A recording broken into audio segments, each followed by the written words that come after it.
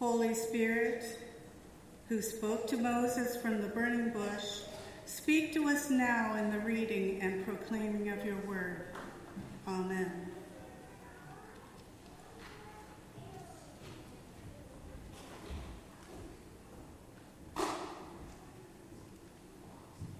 Our scripture reading for this morning comes to us from Exodus chapter 3, the first 15 verses.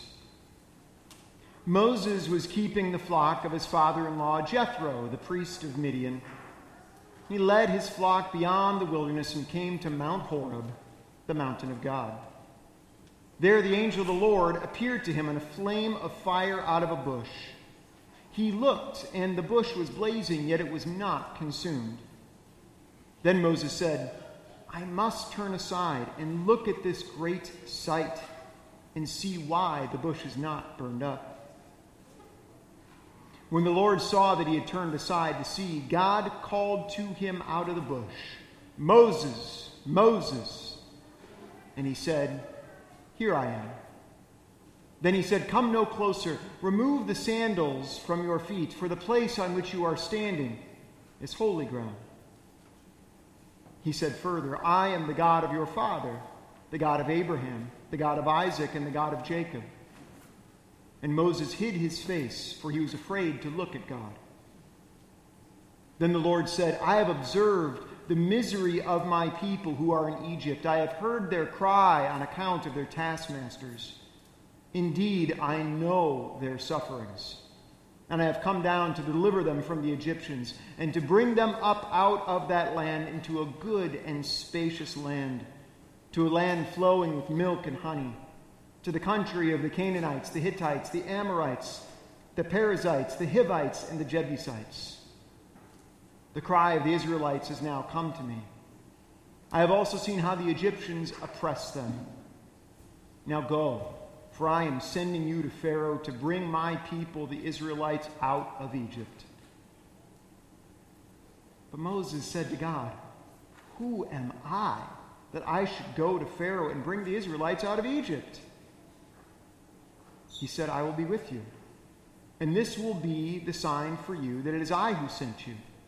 When you have brought the people out of Egypt, you shall serve God on this mountain. But Moses said to God, If I come to the Israelites and say to them, The God of your ancestors has sent me to you, and they ask me, What is his name? What shall I say to them? God said to Moses, I am who I am. He said further, Thus you shall say to the Israelites, I am has sent me to you. God also said to Moses, Thus shall you say to the Israelites, The Lord, the God of your ancestors, the God of Abraham, the God of Isaac, and the God of Jacob has sent me to you. This is my name forever, and my title for all generations. Holy wisdom, holy word, thanks be to God. This week marked the 60th anniversary of the March on Washington for Jobs and Freedom. An estimated 250,000 people gathered on August 28, 1963, in front of the Lincoln Memorial on the National Mall. And on that hot August day, they witnessed one of the most important speeches in American history, as a 34-year-old prophet from Alabama told us about the dream that he had. And that's what prophets do. They tell the truth about the way things are, and then they invite us to dream of something better. And the Reverend Dr. Martin Luther King Jr. is often seen as a Moses of the black community, one who spoke truth to power and led his people to freedom. And like Moses, King was called to this work. He had come to Birmingham to be a preacher and anticipated a quiet life of writing and ministry. But 1 year into this call, Rosa Parks refused to give up her seat on the bus, and suddenly King, a young pastor new to the area, was asked by his community to lead the Montgomery bus boycott. A few weeks into the boycott, King wasn't sure that he could continue in this work. He had begun receiving as many as 40 death threats on the phone every day. And in one particularly harrowing death threat at midnight, he hung up the phone and prayed to God, Lord, I'm down here trying to do what's right. I think I'm right. I think the cause we represent is right, but Lord, I must confess that I'm weak now. I'm faltering. I'm losing my courage. And King said it was after that prayer that for the first time in his life he heard a voice within him speaking, saying, Martin Luther, stand up for righteousness, stand up for justice, stand up for truth, and lo, I will be with you even to the end of the world. I heard the voice of Jesus saying to still fight on. He promised to never leave me, never to leave me alone. No, never alone. No, never alone. He promised to never leave me, never to leave me alone. That night, King heard from God. The same God who spoke to Moses from the burning bush. Of course, the only God that's actually worth believing in is the God who is committed to freedom for all. Any other God is too small and unworthy of our worship. This summer, we have spent our whole last few months walking through the book of Genesis back to our origin story. We've been following Abraham's family. And 2 weeks ago, we saw how Joseph had risen to power in Egypt, how he reconciled with his brothers and saved the family from starvation. We ended things on a high note. But of course, they didn't stay there. Since that time, Israel's family moved down to Egypt, and they grew in numbers, and everything was going great until there was a regime change, a political change in Egypt, as a new Pharaoh rose to power, who distrusted the Israelites and enslaved them. And let's see, 400 years then went by, and people began to forget about God's promises to Abraham, that God was going to bless the entire earth through his family. What good are those promises after 4 centuries of toil? And that's when Moses enters the picture. A child of a Hebrew slave and raised in Pharaoh's household, Moses had a hybrid identity. Born into the oppressed class, yet given access to the ruling class. As an adult, Moses witnessed an Egyptian beating a Hebrew slave, and he exacted vigilante justice. He kills the Egyptian oppressor. And yet the people that Moses stand up for, his own people, did not recognize him as their own. And Pharaoh, when he found out what Moses had done, tried to kill him. And so Moses flees into the wilderness as a fugitive. And it's there, when Moses is stripped of everything, that he discovers his calling. He's a criminal, a murderer, an immigrant, and this is the one whom the Lord calls to deliver his people. Incidentally, side note, if I were to ask real quick, like by a show of hands, how many of you can just say, I recognize I'm a sinner?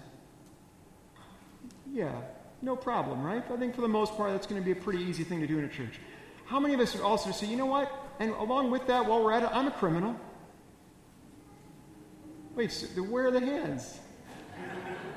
That's so interesting. So none of you have broken the speed limit in your life. Wow. It's incredible.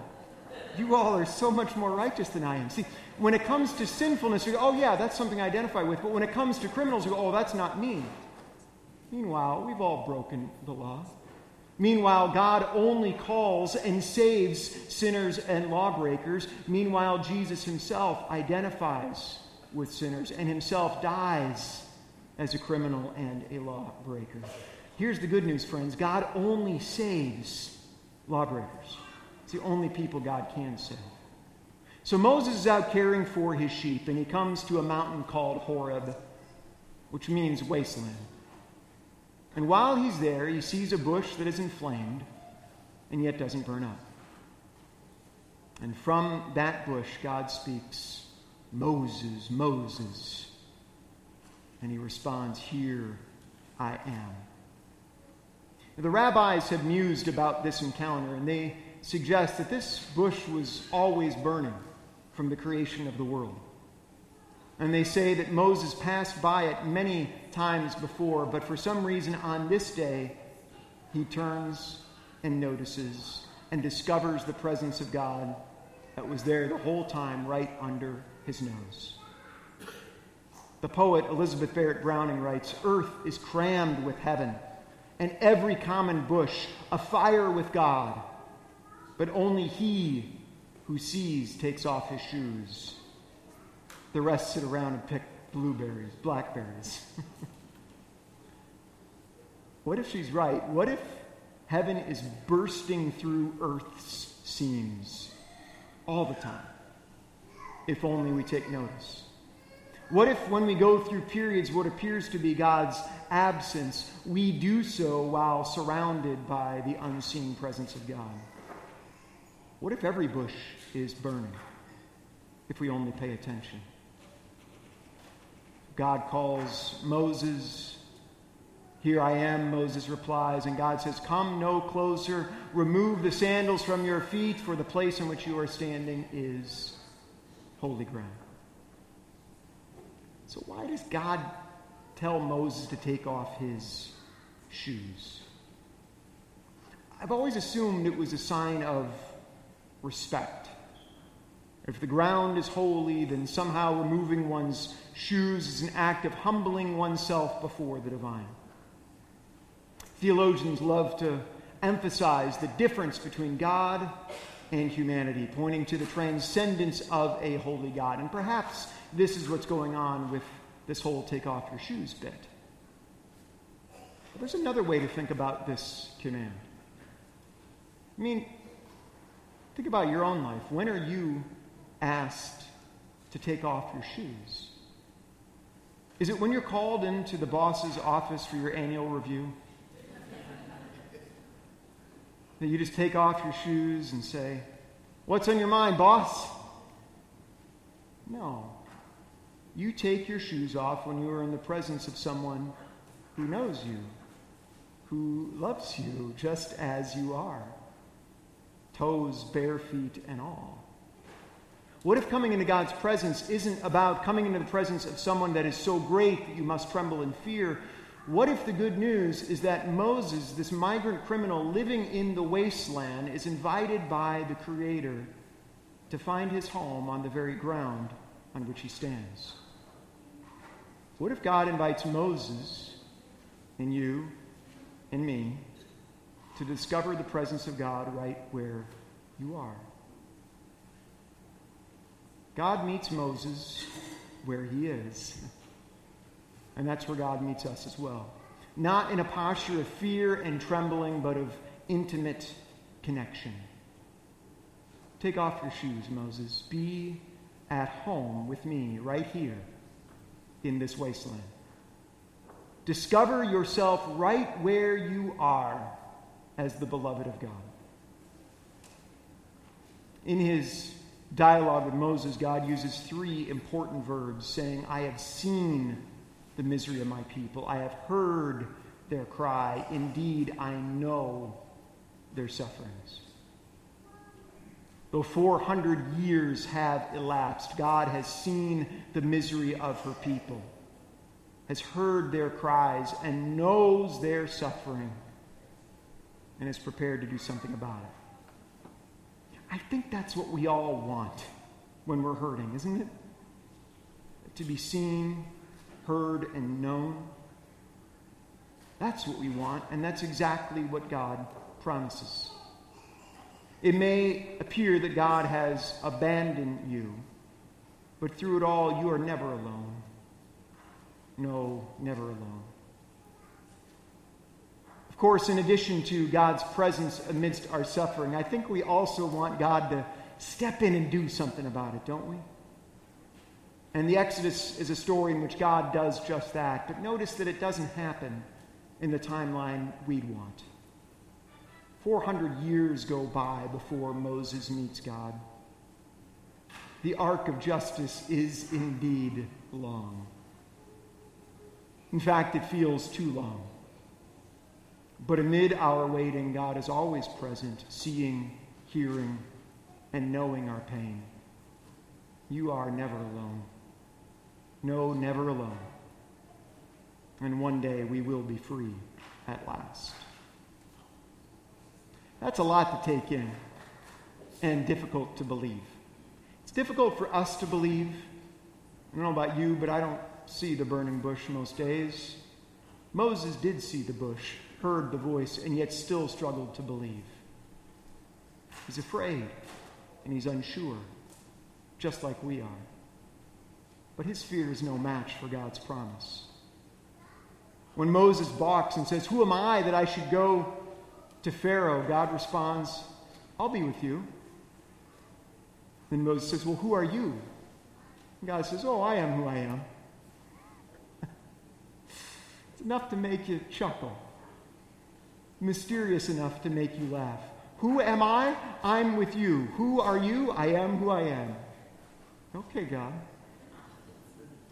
Origin stories answer the questions, who am I and where did I come from? And our origin story says that who you are is one that God is with.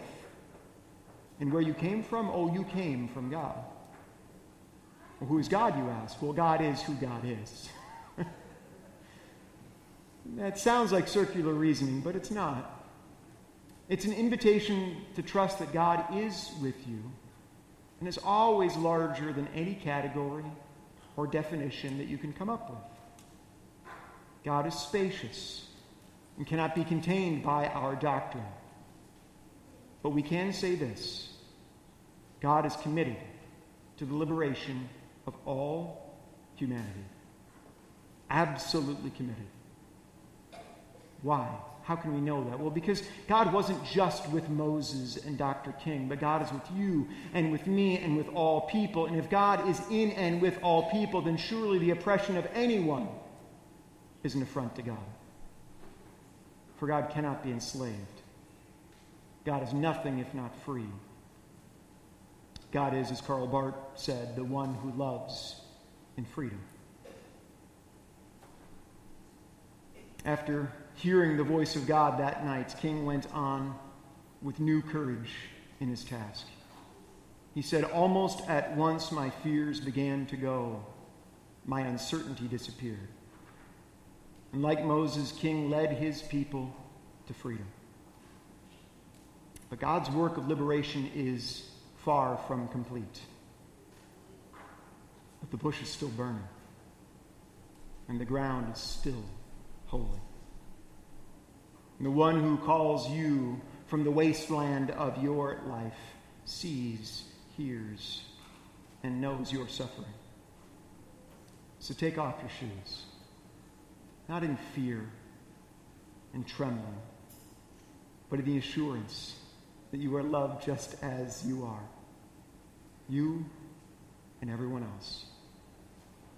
The one who loves in freedom will one day bring that freedom for all. May it be. Amen.